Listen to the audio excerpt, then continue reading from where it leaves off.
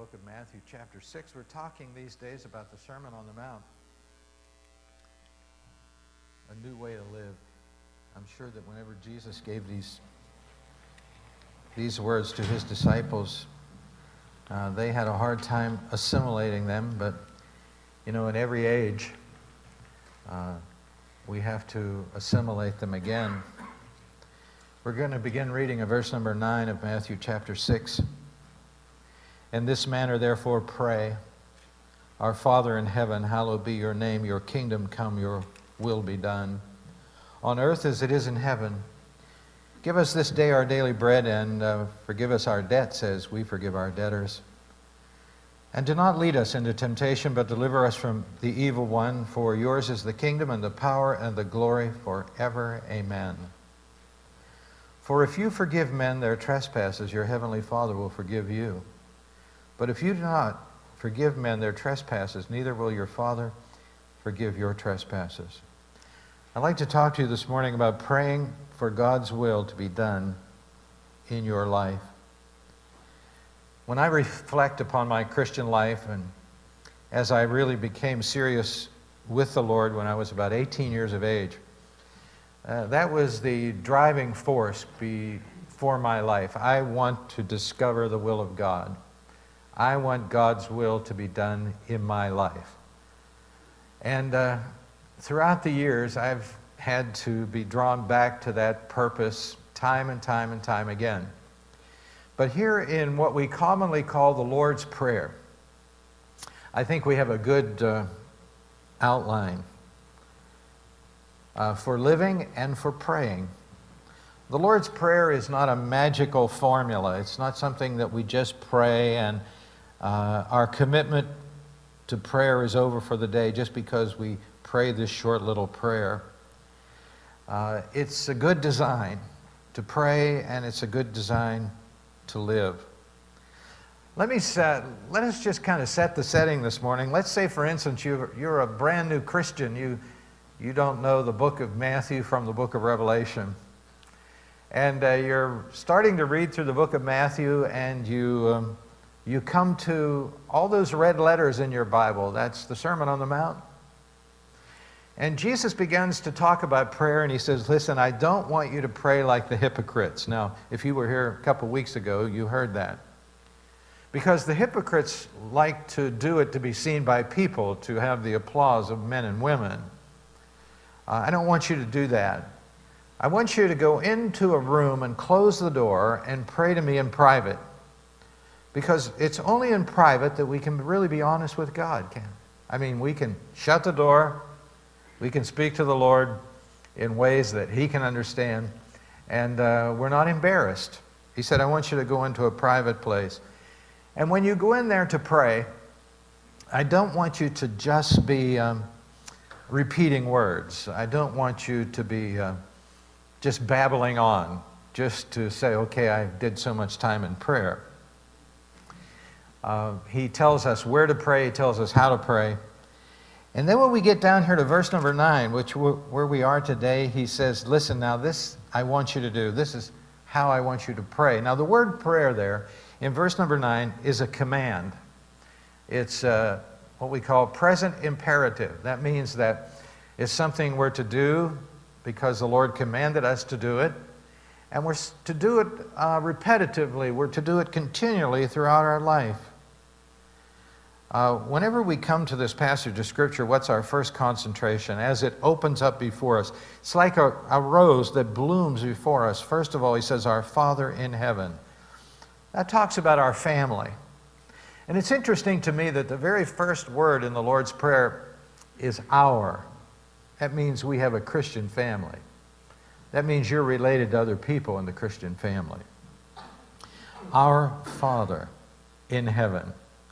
You know, the family of God is something that we do together. Families are meant to be together. But I think a lot of times what happens is people pick up this passage of Scripture and they think, okay, this prayer is for everyone. It's really just for the Christian family. It's for people who have God as their Heavenly Father. Now, lest we give the wrong impression today, let me say this, that there are two families in this world. And I think that even in churches like ours, people don't know this. First of all, there's the family of the devil. And I think whenever you say that, it kind of rubs you the wrong way because you think, hey, that's a little bit heavy, isn't it? Family of the devil? You mean there are people in the family of the devil? Sure. Jesus was real specific here in John 8:44. He says this, you are of your father, the what? The devil. And the desires of your father you want to do. He was a murderer from the beginning and does not stand in the truth because there's no truth in him. When he speaks a lie, he speaks from his own resources, for he is a liar and the father of it. Jesus said to these people, listen, you're in the devil's family. Now, I believe this. Whenever we are born into the human race, we are born into this family. We are sinners by birth, and we are sinners by choice after that. And so there is this whole idea of a whole group of people born on planet Earth that are in the wrong family. That's the job of the gospel. How can we persuade people, listen, you're in the wrong family, you're going the wrong direction, you're following the wrong leader. How do we make that transition to the family of God? Well, it's pretty clear in the Bible that to change from the family of the devil to the family of God, you have to be born again. Let's say it. Born again. First time we're born into the wrong family. Second time we're born from above, spiritual birth, we're born into the family of God. And when we're in this family, I'll tell you what, there is a big, big difference, isn't there, between the family of God and the family of the devil. So when we open the first part of this prayer, we pray to our Father. We're familiar with that. We feel good with that. There's an old Roman story which tells how a Roman emperor was enjoying a triumph. He had the privilege which Rome gave to its great victors of marching his troops through the streets of Rome with all his captured trophies and his prisoners in his train. So the emperor was on the march with his troops one day. The streets were lined with cheering people. The tall soldiers lined the streets, keeping people in their places. And at one point, on the triumphal route, there was a little platform where the empress and her family was sitting to watch the emperor go by in all of his pride. And on the platform was his mother there, was the emperor's youngest son, a little boy. And as the emperor came near the little boy, he jumped off the platform, as only kids would do. And he burrowed through the crowd, and he tried to dodge between the legs of the soldiers to run out on the road to meet his father's chariot. The soldier stood down and stopped him and said, "Son, you can't do that. Don't you know that this is the emperor? That's his chariot. You can't run out to his chariot." And the little boy just laughed and he said, "You know, he may be your emperor, but I'll tell you what, he's my dad. He's my father." You know, for years in the Bible, we have read about the majesty of God, the power of God, the might of God, and I'll tell you what, when you read and reread the Old Testament, you are more convinced of that, the awesomeness of God. But Jesus said, now, whenever you come into the presence of God, I want you to look at him as your father. You know, fathers really love their kids, you know that? There's nothing on earth that a father would not do for his kid. And so when we come to the Lord's Prayer, Jesus said, listen, we have a wonderful Father who is ready to listen to what we have to say to him. He's not a father removed. He's not he's not on absent without leave. He's ever present to hear you. And so we are to have the right attitude in our prayer time, and that's in heaven. Whenever we pray, it's heavenward. We think about the things of heaven. What a wonderful thought. Colossians 3:1 says this, "Seek those things which are above, where Christ is, sitting on the right hand of God." Have you ever heard somebody say, this person is so heavenly minded, they're no earthly good? How many people have ever heard that statement? Well, seldom is that statement true. Seldom is it true. Just the opposite. People are too earthly minded to be any heavenly good. And the Lord's Prayer teaches us this. Listen, we got to get our mind in heaven. We have to take our mind off of where we are and put it on the God of heaven. And when we do that, what happens initially? Now, when we see God in all of His grandeur, it elicits from us, it evokes praise on our behalf. You know, when you read the Old Testament and go through the Psalms, you just feel like, oh man, I'm standing on holy ground. Let everything that has breath praise the Lord. And that's where the next statement comes. Look at, hallowed be your name. The word hallowed is an interesting word. It means not from this earth, a thing separated from earth, to withdraw from fellowship with the world by first gaining fellowship with God. And so this is what we do when we come to the Lord's Prayer. We say, okay, I'm stepping out of the earth,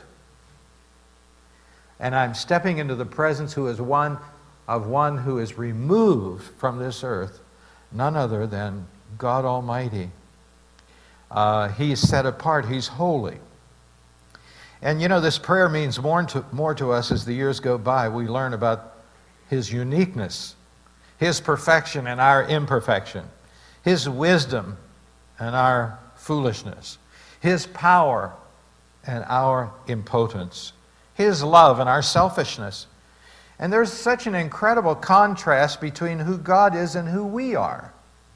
And so when we come into His presence, we come with awe, the awe of the greatness of God. And every time I think of this, I'm directed in my mind to Isaiah chapter 6. Isaiah saw the Lord. Isaiah saw the Lord.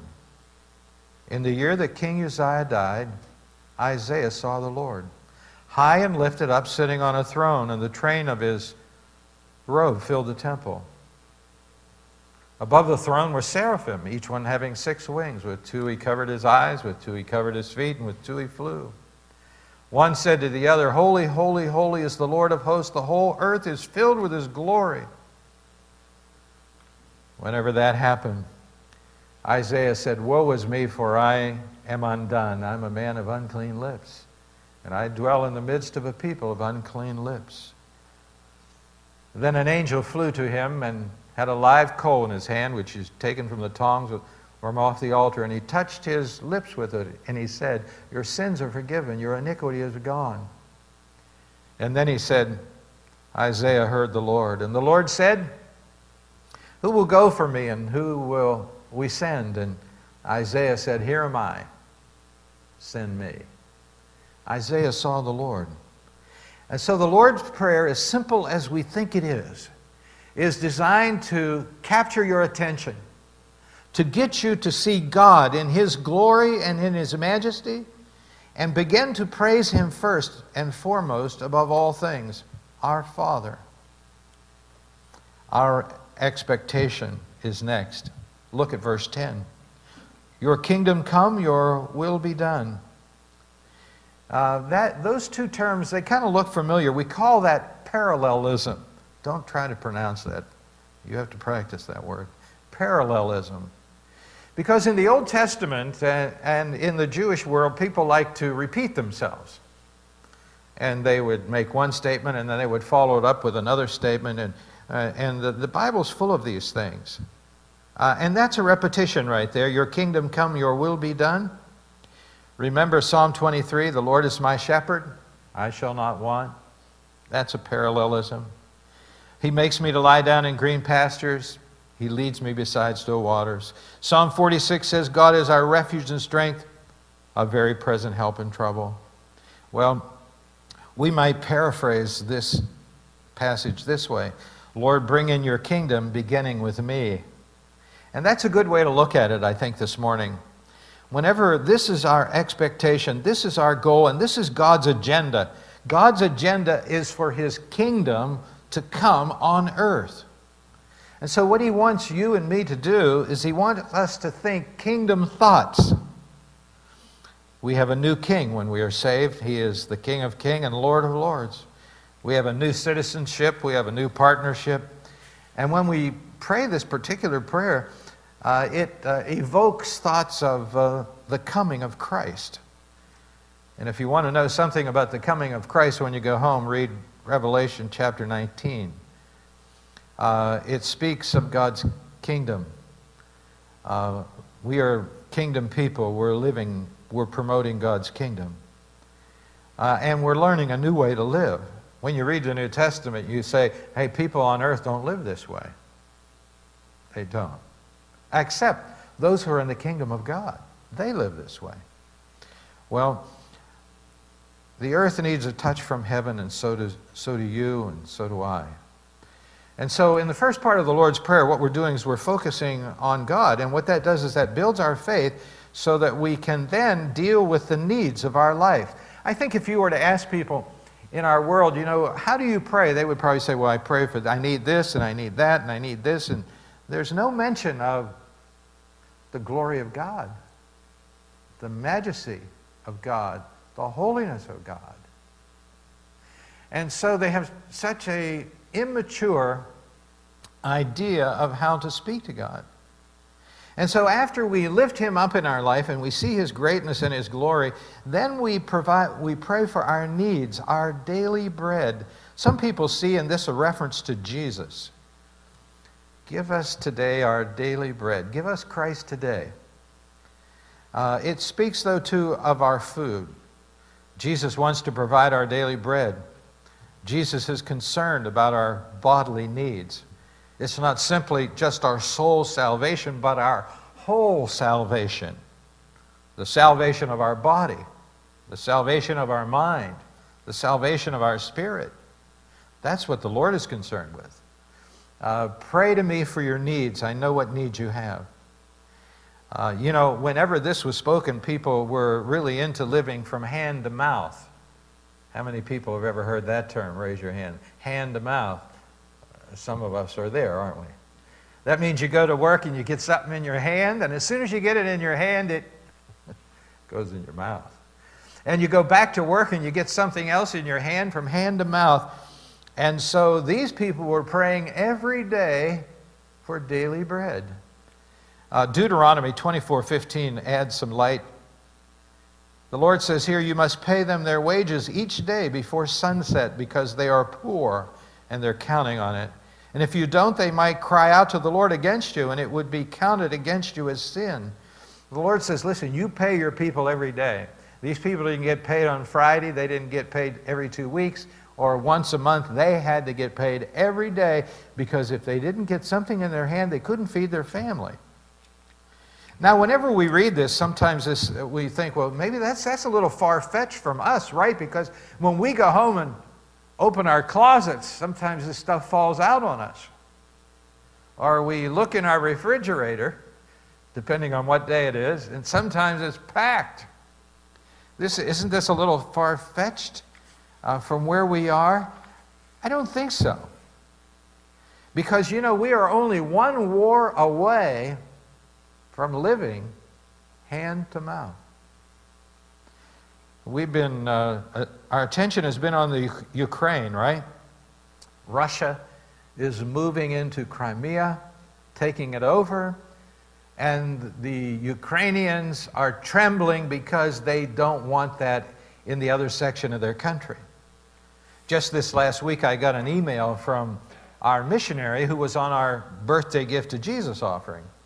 And this is one of his friends. He's in the States right now, but this is one of the native Ukrainians writing, and he explains what's going on in the Ukraine today. The economy has collapsed in the Ukraine. We're only one step away from something like, he says, and he explains in this, and I'll summarize it for you, that they had a good job, they had a regular life, and they were meeting their needs. The wife was working, the husband was working. Now he has no job and she has no job. And their needs are not being met. He said, I have no work, and my wife, because of the condition of her health now, can't work either. It was necessary for her to leave work. It's scary to think about this, but to live in this is even scarier War is a present reality for us right now. During this period, our family was on the brink of survival, just like a lot of people that you and I know. We're just surviving. We're just hoping we get paid on Friday. Before that, we were on the brink of survival because there is no work. Now we cannot provide for our family's needs. When I read that last line, my heart sank. We cannot provide for our family's needs. Do you know what happens in America when a big snowstorm breaks out and they report at the grocery stores? All the groceries are gone. Just think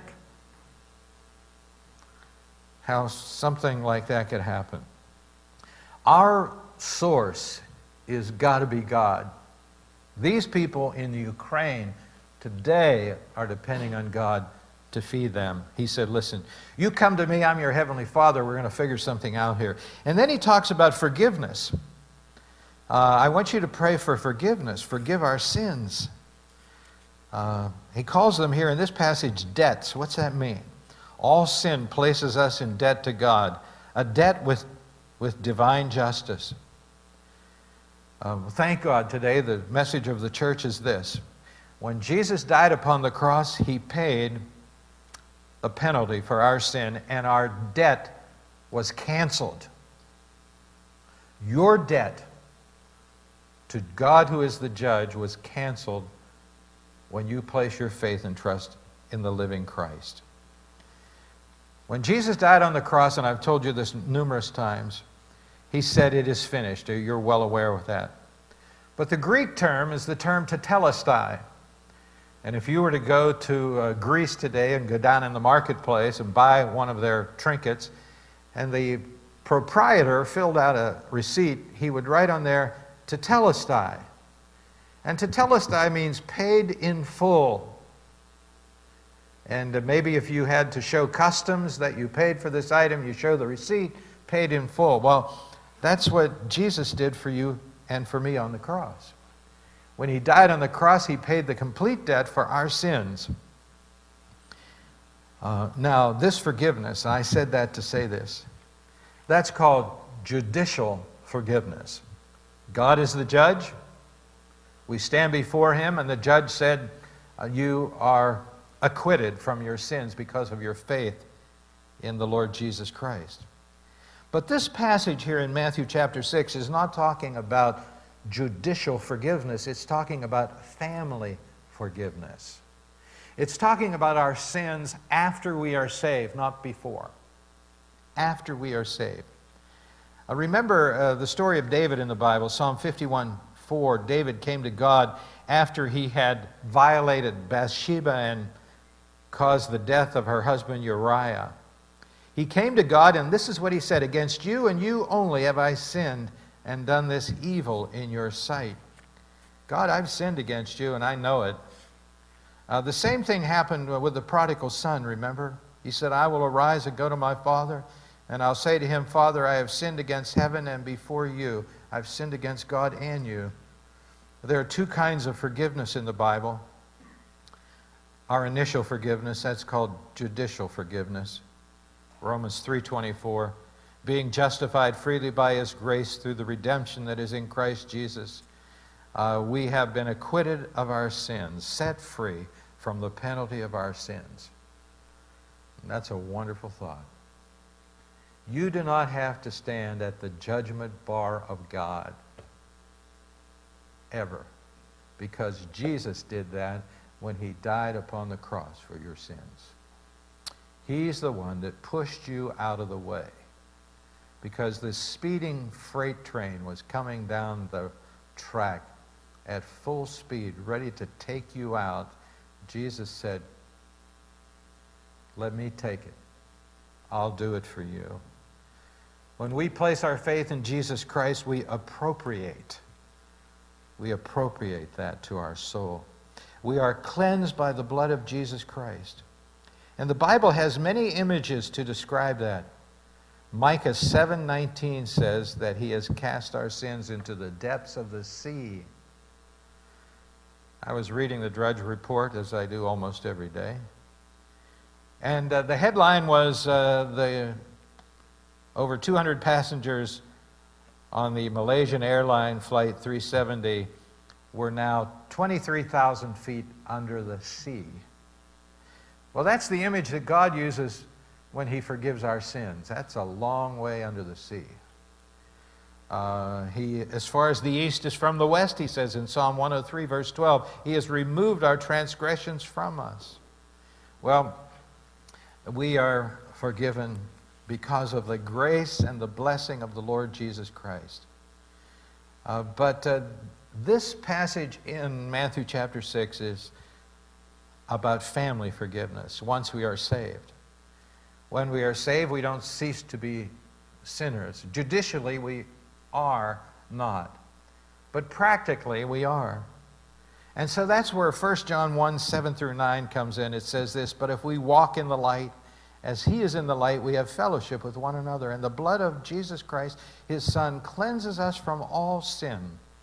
If we say that we have no sin, we deceive ourselves, and the truth is not in us. If we confess our sins, He is faithful and just to forgive us our sins and to cleanse us from all unrighteousness." That's talking about family forgiveness.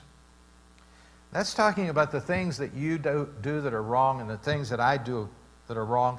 And the Lord says, listen, I want you to come every day to me and I want you to lay out your issues with me, things that you have done.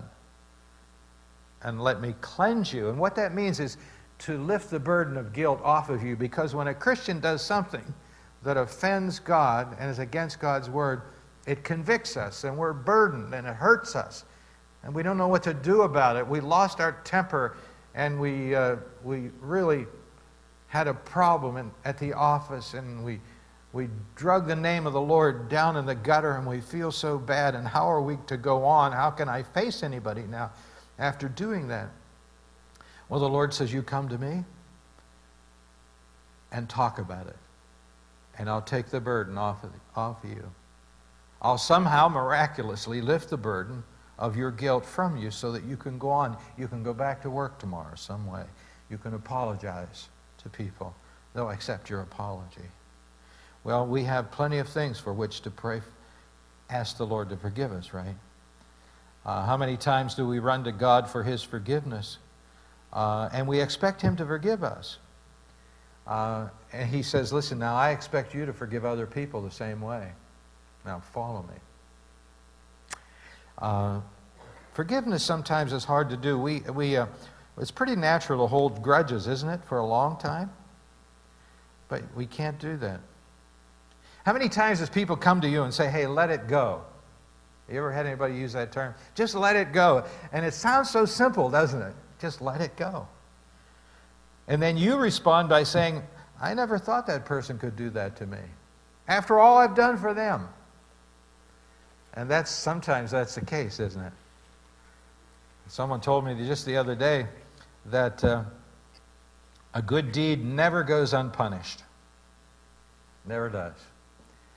Sometimes the people you help the most, you go the farthest distance with them, you give your soul to them, and you don't build up any credit with them, do you? A good deed never goes unpunished.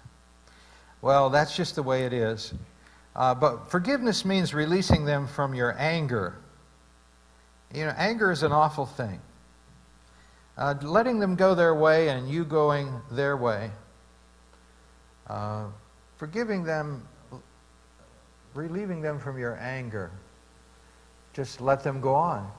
And letting them go on, don't plot vengeance against them. Whenever something bad happens to someone who hurt you, don't get excited about it and say, oh, did you hear that? They're getting theirs. Don't do that. Just turn it over to God, because, you know, He's really good at balancing books. That's why He tells us in the Bible, don't avenge yourselves. Vengeance is mine. I will repay, says the Lord. God is really good at that. Just let them live their life.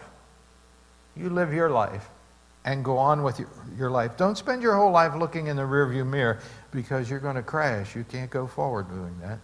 There has to be some complete forgiveness. And that doesn't mean that you feel good about the whole situation. That just means you go on with your life. That's all. On with your life. And when those temptations come to you to be angry and to be mad and hostile toward people who hurt you, Move on. Get away from those thoughts. Think on those things that are better than that. Don't indulge yourself in that. Because not only that hurts you a whole lot more than it hurts them, doesn't it? When we carry that baggage. Ephesians 4:32 says, "And be kind one to another, tender-hearted, forgiving one another, even as God in Christ forgave you." When we come to the Lord, we expect Him to forgive us, right? We don't come and lay out all of our issues and say, well, I don't think God's going to forgive me. We expect forgiveness because we believe in God, right? And He says, listen here, whenever you pray for personal forgiveness, I want you to be on the basis of you forgiving other people. You forgive them like I forgive you. And you know, when you do that, life gets a whole lot simpler. And you can go on with the rest of your life. And then there's one last thing, and that's our protection. Keep us from temptation and the evil one. This is an outline that you can pray by and I can pray by. And it's good for every area of our life. And let's face it today. We're trying to learn how to live a new way, aren't we? This is kingdom living. This is not living in the gutter of the world. This is living in such a way that people will be attracted to the Lord Jesus Christ because of the way you live. Let's bow our heads in prayer. With our heads bowed and our eyes closed, let us think today about the Lord's Prayer. Our Father in heaven. Which family are you in today? Well, when we're born into the devil's family. And if we're born again, we're reborn by the Spirit of God into God's family.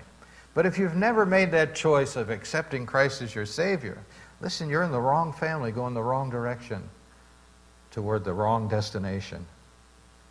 Come to Christ. Join the family of God through faith in Jesus Christ. And then begin to discover in your Bible the glory of God, the greatness of God, who He is, and worship Him, hallowed be His name. And then set out with this band of Christians in the church to be kingdom livers. That'll be our expectation together. Lord, that your will be done in my life. Not my will, but your will. And I'll depend upon you for my daily bread. And then, Lord, I'll ask you to forgive my sins as I forgive others of theirs. And you'll give me the power in some way to do this, because you've never asked us to do anything that you wouldn't give us power to do. And so let's just let God speak to our heart, especially in the area of forgiveness this morning. There are things that you've been carrying for a long time, and I'll tell you, it's really heavy, isn't it? I mean, it just never goes away. You have to lay it down. You have to lay it down. Jesus will give you the strength to lay it down. He really will. Everybody has scars. Everybody has pain. But we have to go on. And we need the help of the Lord to do that. And so maybe you have a list of people in your mind that you've never forgiven for some harm that they've done to you in the past. And maybe you need to just ask the Lord one by one, Lord, help me to go on. Let me to release them from my anger. Help me not only to be not angry with them, but help me in some way to love them. Help me to love them because you love them. Dear Lord, as we look into this new way of living, it in some areas frightens us because it's so diametrically opposed to the conduct of the world. I just pray that you'll help us to, piece by piece, pick up these pieces and begin to enjoy the fruit of them all in our life. We thank you, Lord, for calling us to be your people. And we pray that you will help us this next week to be kingdom people, people who are living in expectation of your will being done in our life. In Jesus' name we pray. And all the Lord's people said, Amen. Well, I hope you were encouraged today by all that went on in the service. Felix is going out there in the back. Those books, by the way, are $10, and they're little missionary books. You can give them out to your friends, so enjoy. Meet him back there. God bless you. Let's all stand together, please. Turn around and shake hands with a number of people in the church. God bless you. You're dismissed.